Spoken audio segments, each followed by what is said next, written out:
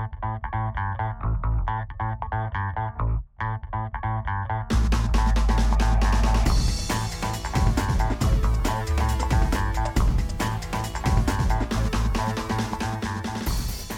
and welcome back to the Mindful Sport Performance Podcast.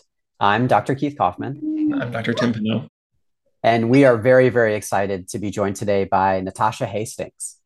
Natasha Hastings is a two-time Olympic gold medalist, a world and U.S. national champion track and field sprinter. She specializes in the 400 and the 4 by 400 meter relay events.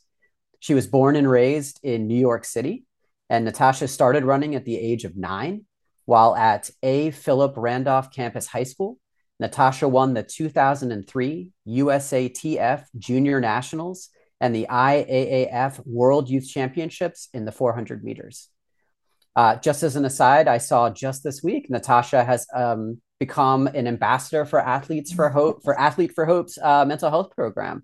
And you had posted, Natasha, that you're doing that in an effort to help end the stigma of mental health in and out of sports. So certainly an organization and a cause that's near and dear to our hearts. So that's wonderful. Congratulations on that. Thank you.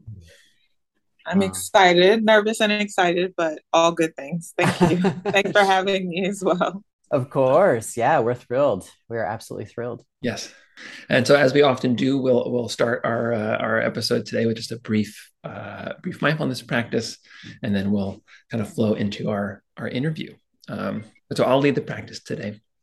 And so, if everyone wants to just kind of find a quiet space, and of course, if you're listening to this, maybe you're listening while you're driving and closing your eyes is not available. Maybe do this a little bit later. Make sure you're in a kind of a place that feels safe and comfortable, because I'm going to encourage you to close your eyes so you can really tune into what your body feels like. I encourage everyone to take a seat somewhere with your feet flat on the ground. And once you're there, you let your eyes close.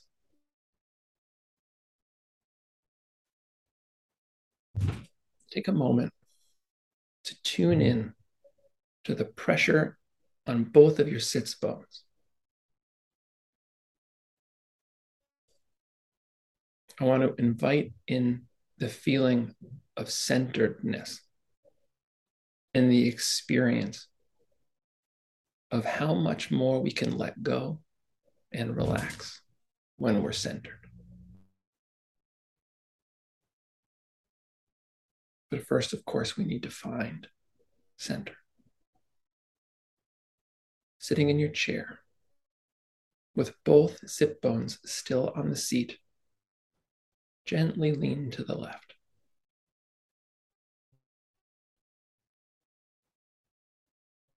Lean maybe 20, 30 degrees. Feel the pressure increase on the left sit bone. Feel the obliques begin to engage on both sides of the body. And now with full awareness, across this same plane, sit back up straight and then lean to the right.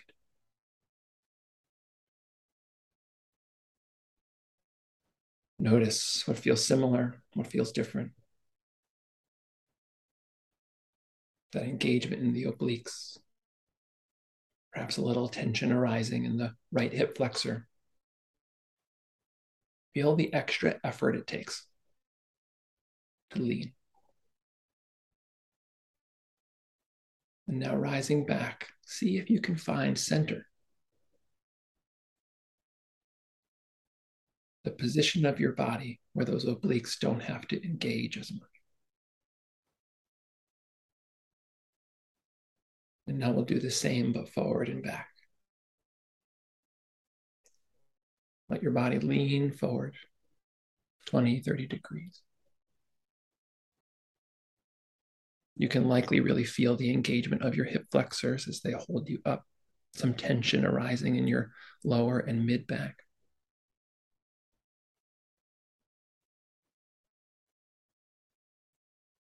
And with full awareness, sitting up and now leaning back. You might feel more tension in your hip flexors, perhaps in a slightly different way. You can feel your core begin to engage. You can feel the effort involved in leaning, being off center. And now back to center. Let your body rise up, spine tall, as if there's a string attached to the very top of your head, pulling you upward. Tuning back into the sits bones, feeling even pressure. And now having experienced the effort involved in being off center, just watch, sitting in this centered way, how the abdomen can start to relax. The hip flexors can let go. Perhaps tension that had developed in the quads and hamstrings can start to be released. Feel how much easier it is to be centered.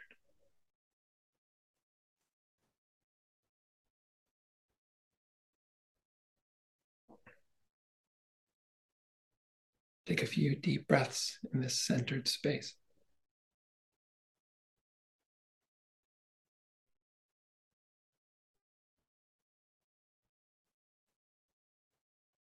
And when you feel ready, you can open your eyes.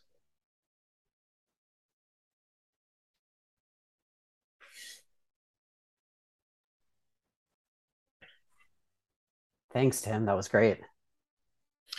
Thank you. Yeah. Actually, Natasha, you kind of inspired that. As I was doing a little research, wanted to kind of learn more about you before our interview. I watched this great clip you not like a commercial exactly, but it was like a video. It's on your website that you did in conjunction with Under Armour. And you talk about your visualization practice a little bit. You touch on it and how you talked about things like wanting to know what your toes on the blocks felt like, and the feeling of your arms, and just that attunement with the body. And I just loved that so much. And I'll often start a meditation by just kind of like doing this tilt forward and back, left and right, so I can find that sense of centeredness. But I was like, oh yeah, let's like really, I want to make that very explicit, like that attunement to body, because it seems like it's an important part of your mental practice. It is for sure. Yeah, I say that those mental repetitions are just as important as the physical repetitions. In fact, I think they connect more by doing so. I was having a conversation yesterday saying that working hard is not not an issue, but when you can get the mind to connect with the body and what the body's doing, it takes the performance to another level. Yeah, I mean that's such a great point, and actually one of the big things I wanted to ask you about. You're obviously a very successful athlete, and I wondered kind of how you learned to do that, or how you practice doing that, because I imagine that must have been an important skill for you along the way. Yeah, part of me wants to say some of it is innate because some of it is like you're taught, right? I would say that I probably had the first experience with it, probably with the psychiatrist I saw in college. I didn't get any medication, but he was my counselor, sports psychiatrist here at the university, where we practiced a little bit of meditation. But it's also kind of like anything where like you start doing a thing and then once you get comfortable with it, you kind of go where you feel comfortable or where you feel guided or where you're led to go. So I think having that intro, definitely throughout my career, I've, been in different settings where we've practiced different kinds of meditation and mindfulness. I have a spiritual advisor, Kathy, that like she will make me sit still for like an hour, which is hard. Yeah. But, she would just kind of like call me and be like, I just feel like stuff is going on. I just need you to sit still. And, we'd sit and pray and talk. But, um, Yeah, I would say I've definitely had. I'm sorry, I see jelly on my couch out of the corner of my eye. Sorry. Talk about being mindful, right? Yeah. No child care today. Sorry. Um, but no, I've definitely had some guides along the way.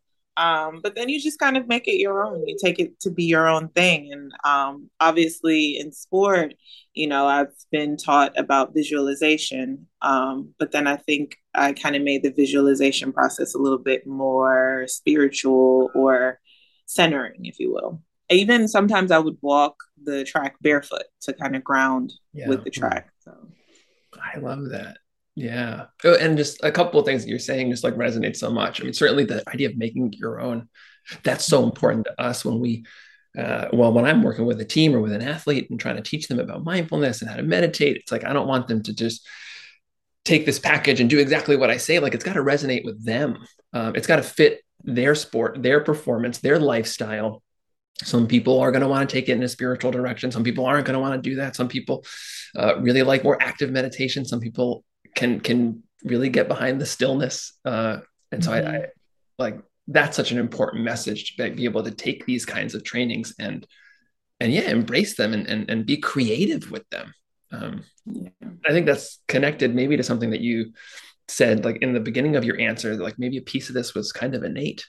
And I felt I was a rower in high school and college and coached for a while after college. And when I look back on my rowing career, I think about some of the mental things that I was doing. And I got no mental training, but I look back at it, some of it was mindfulness about, letting go and intentionally telling myself, like when I push off the dock, like I can't be thinking about a paper I need to write or an exam I'm going to take. Like all I can do is be here rowing, right? And Yeah. oh, that was mindfulness. And that kind of just came naturally. And in some ways, it kind of makes me feel some empathy, some compassion, feel badly in some way, I guess, for the people who didn't have that innate skill and didn't get the training, and Yeah. all the athletes who could have been so successful if they had just gotten a little more support Yeah. and weren't just expected to be able to like innately kind of get it. Yeah. And I think it's especially tough as athletes because um, there is this, of course, we want to do well. We're great at what we do. And sometimes when we bump into something that's new or we don't really feel that confident in, it's kind of hard to take on that challenge, right? Where it's like, this is new. I don't really know what I'm doing. I don't feel like I'm doing it right. And honestly, something that just came to me as we're sitting here, because I am currently in what we call block week. So I'm in graduate school. I'm starting my second year of my counseling program. So I'm transitioning into clinical mental health, wanting to go into sports psych. So I'm doing my internship with the athletic department here, mental health and performance in the athletic department. But we recently did a training in motivational interviewing. And then the lecturer gave a kind of demonstration, if you will. Mm-hmm. And the thing that stuck out to me that I feel like is now so true is that, she was a ball of energy, full of life the whole time she was presenting. And then when she did the demonstration, she was the same person, right? And I said, I really appreciated that you really took yourself into the session because as someone who is transitioning from athlete to counselor, you kind of have this idea of like, okay, I've got to be buttoned up. I've got to be professional. I'm not the athlete anymore. Now I'm a counselor. But I was like, I really appreciated you bringing your authentic self to the session. And everyone, of course, there were other doctors and, certified counselors in there, and they all like affirmed, like, yes, you want to bring your true and authentic self into the session. And as I'm sitting here, I'm like, it's the same thing with meditation and mindfulness. You can be your true and authentic self, and it doesn't have to be the cookie cutter or what someone else, you're presented a thing, you're taught a thing, you're learned a thing. But then you make it your own and you bring yourself and what resonates with you to that experience. So I don't know, just sitting here, I was like, oh, it's again, sit in your authentic self, bring your authentic self. Yeah. Authenticity. It's so powerful, but so scary. right? Very scary. I know for me, right, you put on these, I love being a therapist, but in part it's because there's these boundaries and I can like put on a persona. And it's taken me many years to feel like, to figure out like, oh no, it really is about authenticity. And some people, it's not going to be a good fit for some people. There goes my authenticity, my kid. Yeah. He goes everywhere with me. I'll mute. So. Oh, I love it. Yeah. Well, I know, to be honest, I think it was for me having a child and getting, I mean, your life just gets so busy and so full. And it's like I didn't have the energy to put on the face anymore. It's like I can only just be authentic now. And everyone else is just going to have to deal with it. And it was so liberating. Yeah, becoming a parent changes you in a way that I did not expect, and the type of mother that I am. And of course, excuse me, some of being a mom was a huge part of me. Like, I had my own experiences with mental health and sports psychologists.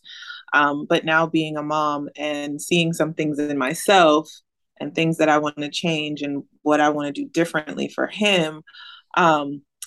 Yeah, parenting is very challenging in a number of ways. Speaking of being authentically yourself, right?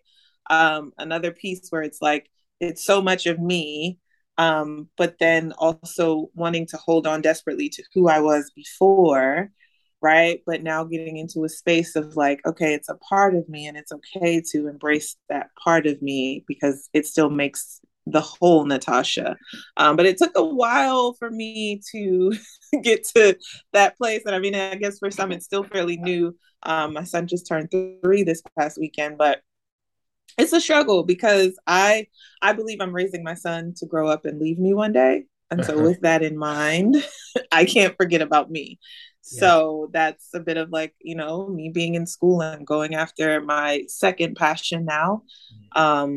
And just having that in mind that, even thankfully what I'm choosing will hopefully make me a better parent too. So, yeah. Well, I imagine you must have learned a long time ago the importance of balance, right? Trying to, like, I like how you said the whole Natasha, right? You must feel pulled in a lot of different directions, and that must be nothing new for you, I would imagine.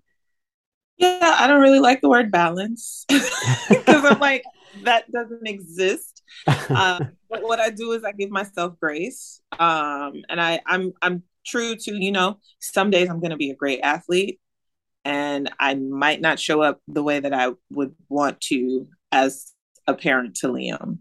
Some days I'm an awesome student and maybe training didn't go as well as I wanted it to that day.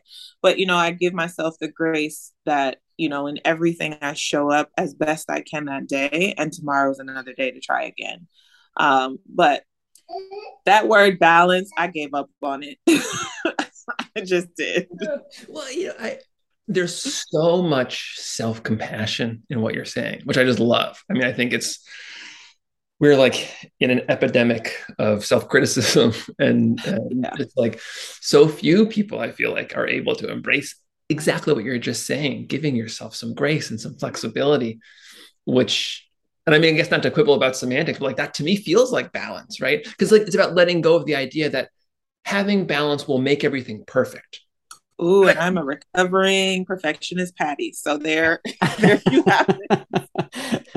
And I think that's what people, especially when they're in crisis and they come to something like mindfulness, and they're like, this is going to solve my problems. This is going to make my anxiety go away, or this is going to allow me to attain perfect balance or whatever. And like, no, that's actually not what it's about.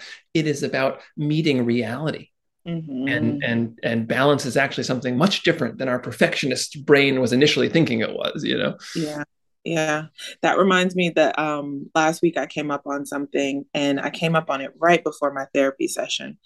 And so I got into therapy and I'm like, I'm having this reaction, but I feel like why am I having this reaction? I feel like this should be it. And my therapist was like, you don't come to therapy to stop feeling. You're going to continue to feel, but we're working on the tools for you to get through those feelings. And I was like, oh, shit. And that's what mindfulness is. Like you said, like we hit realities And you're going to need to take a moment to center yourself. Wait a minute, I'm having a feeling here. What is this feeling? That was a big thing for me. Like, what am I even feeling? What is this feeling? Now, how can I give myself what I need in this moment? Am I using my voice? Am I acknowledging the voice that I'm even hearing, or am I trying to ignore it and push it down? So you're right. Recovering from my perfectionism, finding the balance of life is gonna life, but then we Grace tap is a into great the word too. toolbox. I think grace is a wonderful Yes. word too. Nothing wrong with that. Oh, and I mean, I'm just loving your openness right now and how much insight you have into yourself, and it makes me so curious. Referring to yourself as this recovering perfectionist, Patty.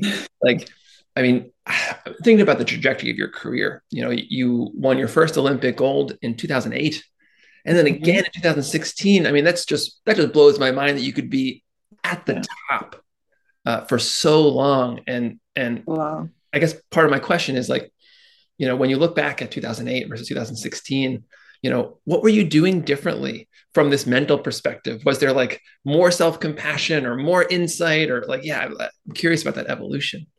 2016, I was definitely far more emotionally mature and present.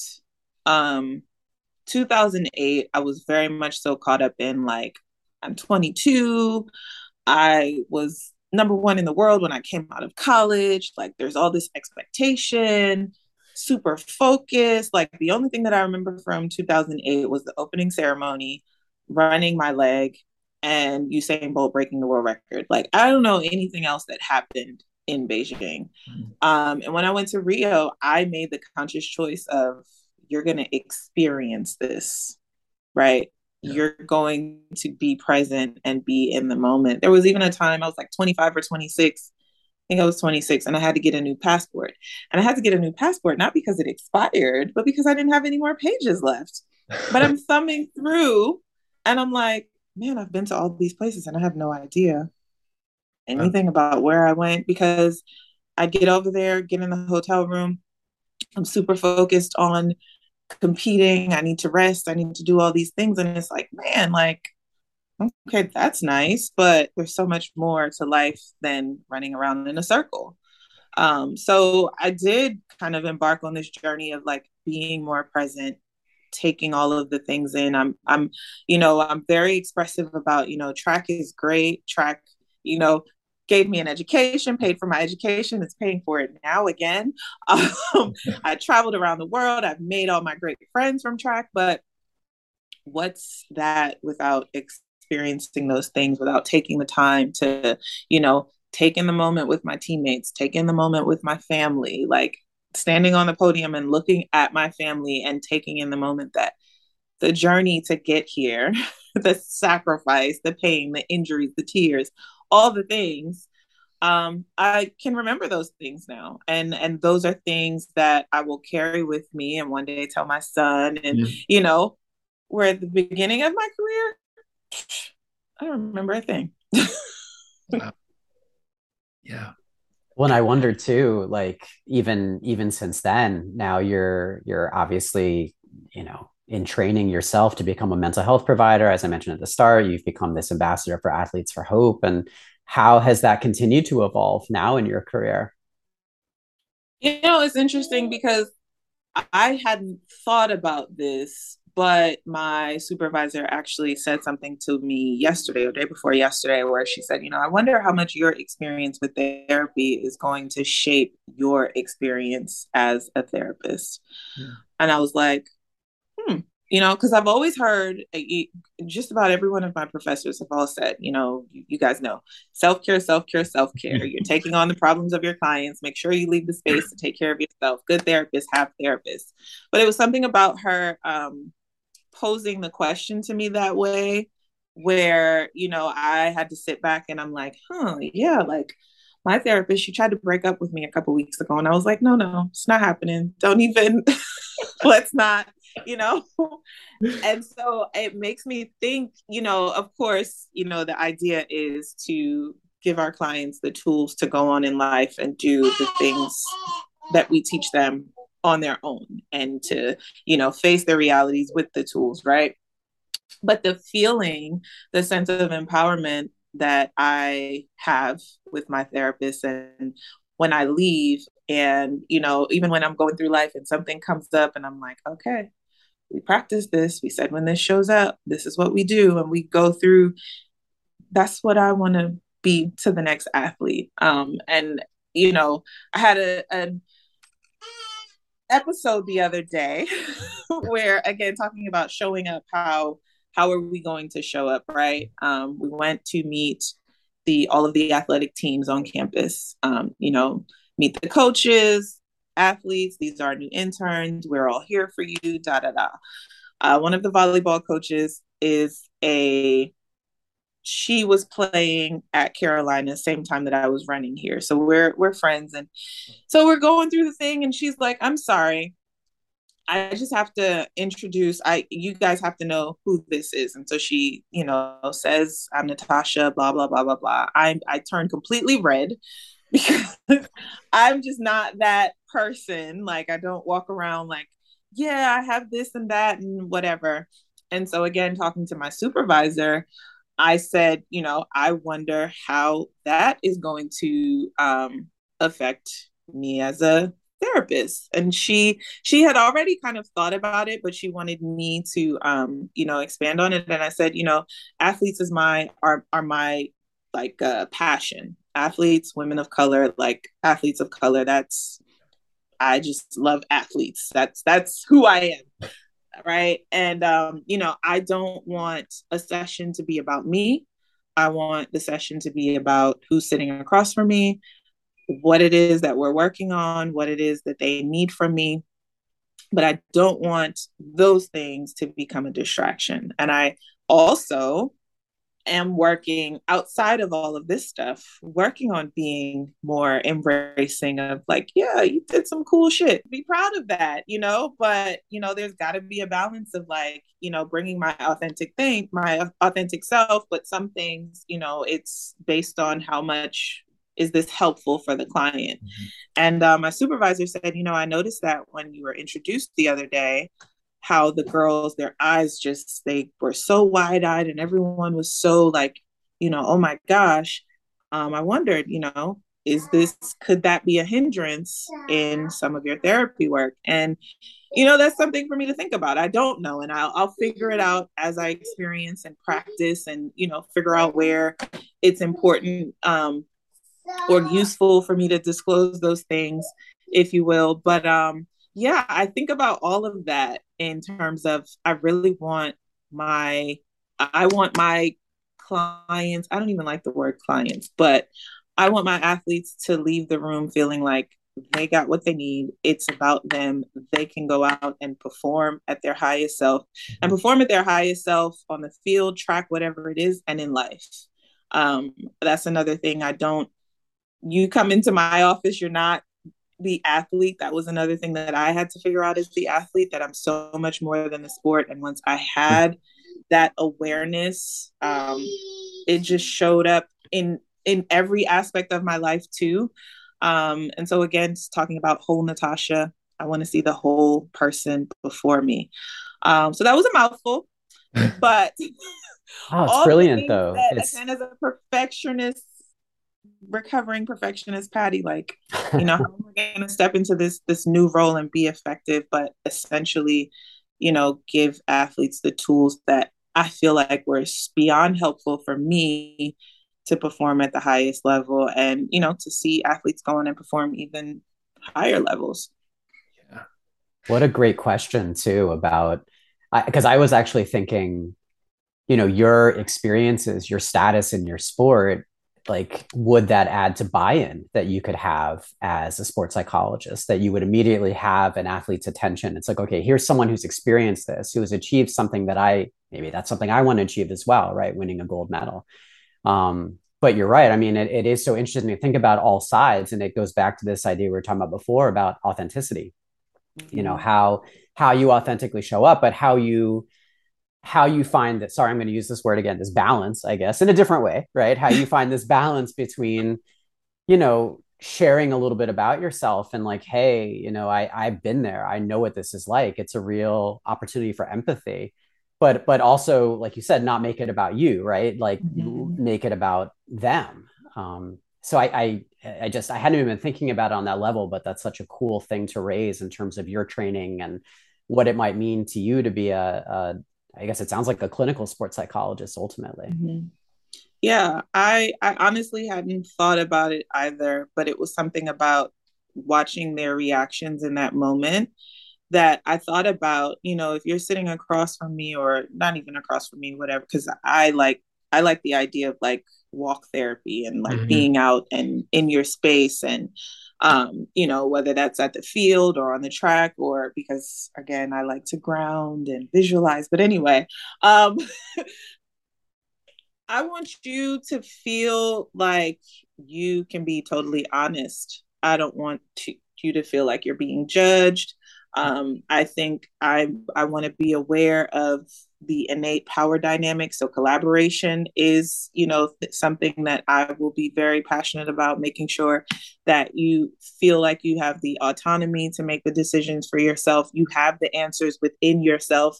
I'm just here to help you find those answers.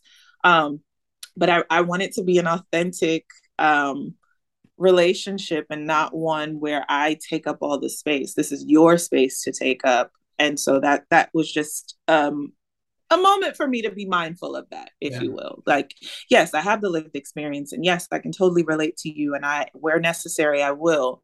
But I have to be mindful, just as I have to be mindful of, cultural differences, biases, all the things. That's another added level, I guess, or whatever that I have to be, aware of what I'm bringing into our sessions. I feel like we could do a whole nother episode just about yeah, clinical mental health and self-disclosure as a therapist. And I I tend to be a more self-disclosing therapist. Mm-hmm.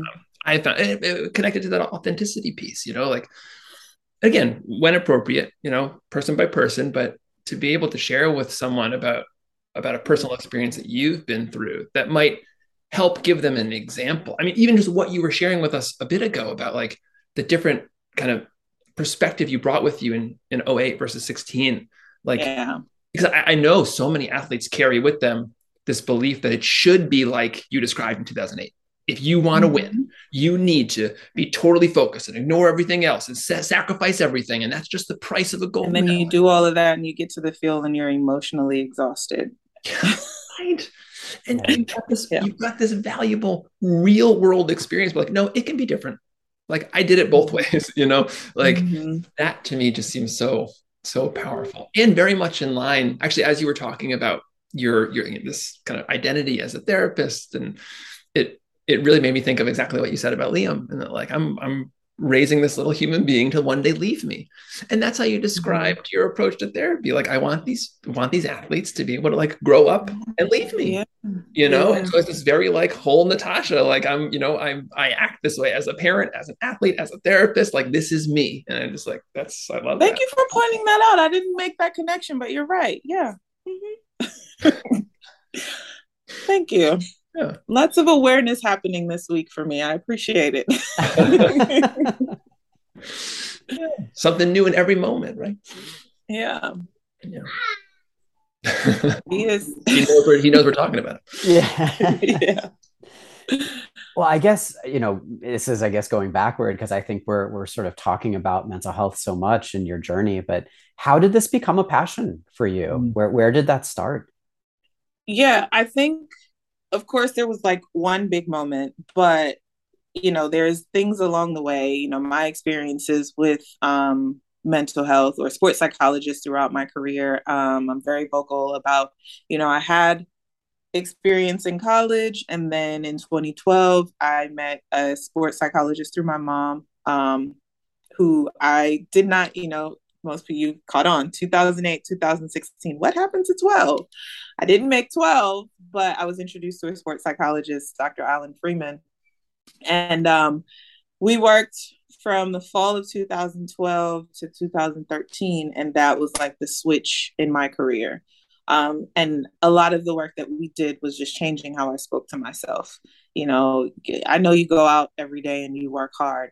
That's no problem. But what are you telling yourself when you're on the line? And so that I would say is kind of going back to earlier, Yeah. where I kind of got in tune with like, okay, not only if you're saying these things, you have to believe these things, but now what are you saying quietly? What are you saying to yourself? You know, you can tell people things, you can say these are your goals, but are you telling yourself those things?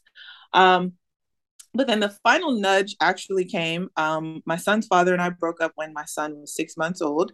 Not even 6 months, actually. And my therapist now, who I won't let break up with me, um, I started therapy. Like we broke up on a Friday. By Tuesday, I was sitting in her chair, right? So I'd been in therapy for a couple of months. The pandemic came around.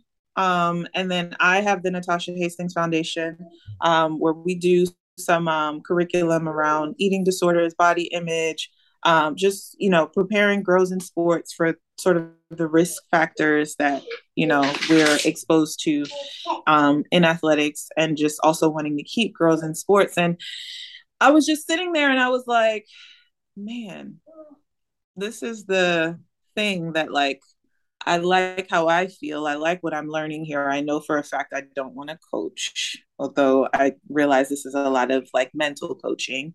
So it's a different type of coaching. But I was like, I think this is what I want to do. And so I enrolled in an online program. At the time, I enrolled at the Chicago School of Professional Psychology. And then Coach Fry here at South Carolina heard that I was in school, and he called me and said, you know, I have a position. It'll pay your tuition if you want it. Come on back. And I was like, if it's free, it's for me. So here we are. But yeah, it was, you know, I guess a lot of the journey. But then that final, like, my final situation. It's so funny because just a couple of days ago, I was just sitting here in my stillness and I said, man, I would not be here if it wasn't for me being a mom and going through that traumatic Yeah. experience. I mean, 6 months postpartum, I was training for the Olympics. I didn't know what that meant for my career. I had a bit of postpartum depression. Again, something that like no one really talks about. And I also talk about like being athletes were kind of these superheroes that are untouchable, which is why I'm so grateful for the Naomis and Simones that are Mm-hmm. being vocal about, you know, no, I go through stuff too. Um, but if those things hadn't happened, I don't know that I would be where I am. But I'm so grateful because honestly, I, you know, I'm an athlete, but I am a nerd. And so I enjoy my program. I love going to class, and even like the new my cohort and my new friends, and you know this new thing that I'm passionate about. I got my summer grades the other day, and I scared Liam because I was like, "Oh, another 4.0, let's dance!" And he was like, "What's going on?" Well, So yeah, congratulations. Yes. thank you. It's so weird how like if you asked me 3 years ago, would this be what I am doing? Probably not. But here I am, and I'm like, this is exactly where I'm supposed to be. I actually swore I would never come back to Columbia, South Carolina. Never. And my program was 23 months, and I was like, I'm on a 23-month plan. I'm going to get my degree, and I'm out. Mm. Now I'm here, and I'm like, no, this is where you're supposed to be. We might be here a little bit longer. Yeah. Man, right. You miss so much life when you're not paying attention, you know? But if you could just pay attention, you will be surprised Mm-hmm. Yeah. what what each moment can bring. And yeah, I think it's so, especially when I think about the just like the mindfulness literature, these big names out there who are writing about their own mindfulness journeys, who have gone on to become, you know, big figures in Buddhism or yoga. And like so many of them, especially Western practitioners, like have Mm-hmm. some trauma story that like I Mm-hmm. went through this terrible personal experience and it like woke me up, right? And Yeah. I needed to that like that suffering taught me something. And I think Mm-hmm. we're so geared toward like minimizing pain and minimizing suffering and being happy all the time. And it's just that's the perfectionism, right? And it's so unrealistic. Mm-hmm. It's so draining. It leaves us so disappointed because we have so much to learn from the hard stuff if we're willing to pay Yeah. attention to it. Yeah. And that's, I was just telling someone the other day, I learned far more from my losses than any of my wins. And same thing with life. We try to push trauma down. Like, again, through therapy, I had some traumatic experiences that I totally forgot about. Mhm. Like, oh yeah, that did happen to me. Like, oh wow, and look at how it's still showing up. But I haven't thought about it in probably 20 years. But again, going back to this word of authentic, if we would give ourselves the time and space to feel and process those traumatic experiences and acknowledge those experiences, we get to actually show up as our authentic selves. Because when this thing is happening, now I'm like, oh, this last week when I had that reaction, this is why I'm having that reaction. Yeah. Okay, this is showing up for me. What do I need now in this moment? What did I need as that 12-year-old girl that I couldn't get? Yeah. Okay, I need to give myself a hug. Let me give myself a hug. You got this. You got this. But without having that awareness, we just kind of shove it away Yeah. and think that, I'm going to throw flowers on it and it's all going to be okay. But you got to give yourself the space to acknowledge that, no, I feel this. Yeah. What do I need right now? Yeah. So powerful just how much it sounds like it's benefited you in your life to fail, right? To suffer a little bit. I mean, obviously, we don't wish anything ill for Right. anybody, but so powerful to hear you say, I've just learned so much from those kinds of setbacks, because I think so many Huge. of us, especially in the world of sport, we're terrified of that. We try to avoid that, or we're totally motivated by not allowing that to happen. Yeah. And I'm having a very interesting experience right now as we're speaking. We're talking so much about authenticity and learning about suffering, and my heart is like beating out of my chest because I kind of like want to meet you where you are going, and like sharing what you are sharing with us. Because I guess we did a podcast episode about this a few months ago, but my daughter died in February. Um, and yeah, it was devastating. Um, it currently still is devastating. And I've learned so much from it. I mean, I wish I could have learned it in a different way, but I, the gratitude I have now for the things, the people in my life, the sense of contentment I have, like letting go of striving and like really, really understanding that nothing is guaranteed, that nothing is permanent, and like helping me see then how, not just how important, like how necessary it is to be here in this moment. Because if you're relying on the next moment, that's like you said about 2008, you just miss everything. You're not going to remember anything. Like, great, you got a medal you can hold, but like no experiences, no life behind it. And yeah, it's just these traumas, these devastating things in our life. We want to say they're just bad and we just want to cover them up and never think about them, but they're not just bad. Like they're complex and multifaceted, and they can teach us a lot, and they can actually like help us grow in ways we never thought possible. Oh, well, I honor you for sharing that. Wow. Wow. Yeah. But yeah, right. She's still with you. Very much, She's still with you. very much so. Yeah. Yeah. I'll always have two kids. You know? But right, it's like going back to what we were talking about before about self-disclosure. It's like suddenly you share something and then it becomes all about you, which is always the risk when you share something big. But like that's also, I think, part of having an authentic relationship. Like both people are involved. And even as you said, I know not all therapists agree with this, but I really like this kind of like this feminist bent that you were talking about collaboration and being aware of power dynamics and like, and not that we can get rid of those as a therapist, that's just the nature of the relationship, but to be more collaborative and to feel like we are on an equal plane and that we're both involved in this process. This isn't just me helping you, right? This is both of us creating something together. And like, even though our clients help us in very different ways than we help them, like that, I think that relationship needs to be reciprocal. Yeah. Yeah. Wow. I'm still honored that you even felt, I think that that means that she's here with us, that you felt that you wanted to share that. And I'm still like in awe. I mean, February was not that long ago.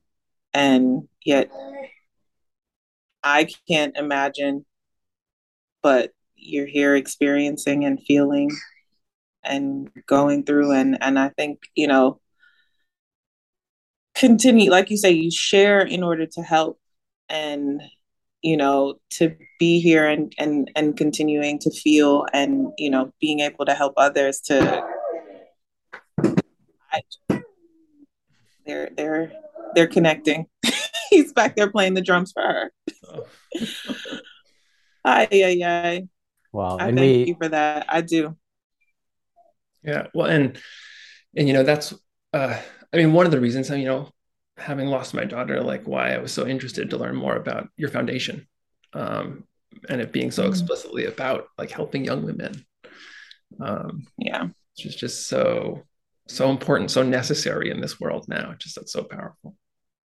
Yeah, women, and it's so funny that God gave me a boy, but I think it's so incredibly important for women to have a voice and learn to trust that voice and use that voice in whatever way that they are most comfortable with. And, it's another, I say me taking a dose of my own medicine, because I preach to my foundation girls that, we need more of you as journalists. We need more of you as the decision makers. We need more of you. And in fact, the part that I left out when I looked for my therapist, I Googled Black female therapists in Austin, Texas, because we were living in Austin at the time.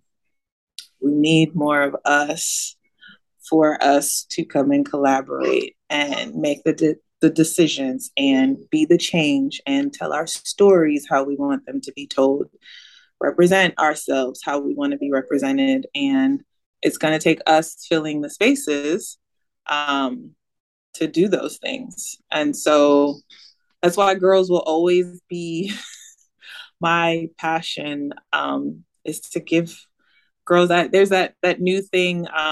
If you have a little girl with a sassy attitude, like cherish that and let her, use that voice. And I think it's so true, because for me personally, I quieted my voice for a very long time. And, I don't believe that, you have to be the loudest person in the room per se, but there are many different ways that we can use our voices. And if we just find that way that we're comfortable with using that voice, that makes us that much more powerful and that much of a game changer. So yeah, little girls, I don't know how I got a little boy, although I'm glad I'm a boy mom. But that is my mission, to empower girls to use their voice, listen to their voices first and foremost, but then use them in spaces that they can be empowering to others. We so appreciate, your authenticity in this discussion and where it went. I mean, it's powerful stuff. And we want to thank your son for sharing his mommy with us for so long. He was great. We know it's not easy. But we wanted to, just in terms of your foundation and obviously other work that you do, any suggestions you can offer our listeners in terms of ways that they can get more information, or if they wanted to get involved, if there's any opportunities for that, like if you guys have a website, anything you can share would be great. Yes, and thank you for that opportunity. The foundation, you can find it at nhfcares.org. We're also on Instagram. Bit of transparency, with me being in grad school, we are moving a lot slower because it's just too much, but we're picking things up in the new year. So, and we actually helped out a couple of girls that went to high school nationals this summer. So we're proud about the work that we can do in the space. We're looking to get our programming back up those empowerment curriculums, again, around body image and puberty and sport and nutrition. Working to protect our girls from those risk factors associated with sport, because sport is so empowering, but there is, the other side that we've got to give them the tools to protect them from, the ugly of it all. And everything else, I mean, if you go to NHF Cares, that's all you need to know. Everything else, you can find me out in the social media and all that stuff. Perfect. Thank you. Thank you so much. And yeah, it sounds like a great foundation. I'll just real quick, for anyone who wants to get in touch with us or find us in our online world, the MSP Institute, we have a website at www.mindfulsportperformance.org. We're also on Facebook. We have an Instagram for our podcast at mindful_sport_podcast. We also have our YouTube channel that's a companion to our podcast, where we do post our exercises that lead our episodes. So Tim's episode from earlier today that Natasha helped inspire will be up there when we release this episode. And then if you want to connect with me, Dr. Keith Kaufman on Twitter, my handle is @mindfulsportdoc. And we are always excited if you're willing to rate or review our podcast or our book, Mindful Sport Performance Enhancement, Mental Training for Athletes and Coaches. So thank you so much to everyone who listened. And thank you so much, Natasha, for joining us, and for your son for sharing you. And we'll see everyone next time.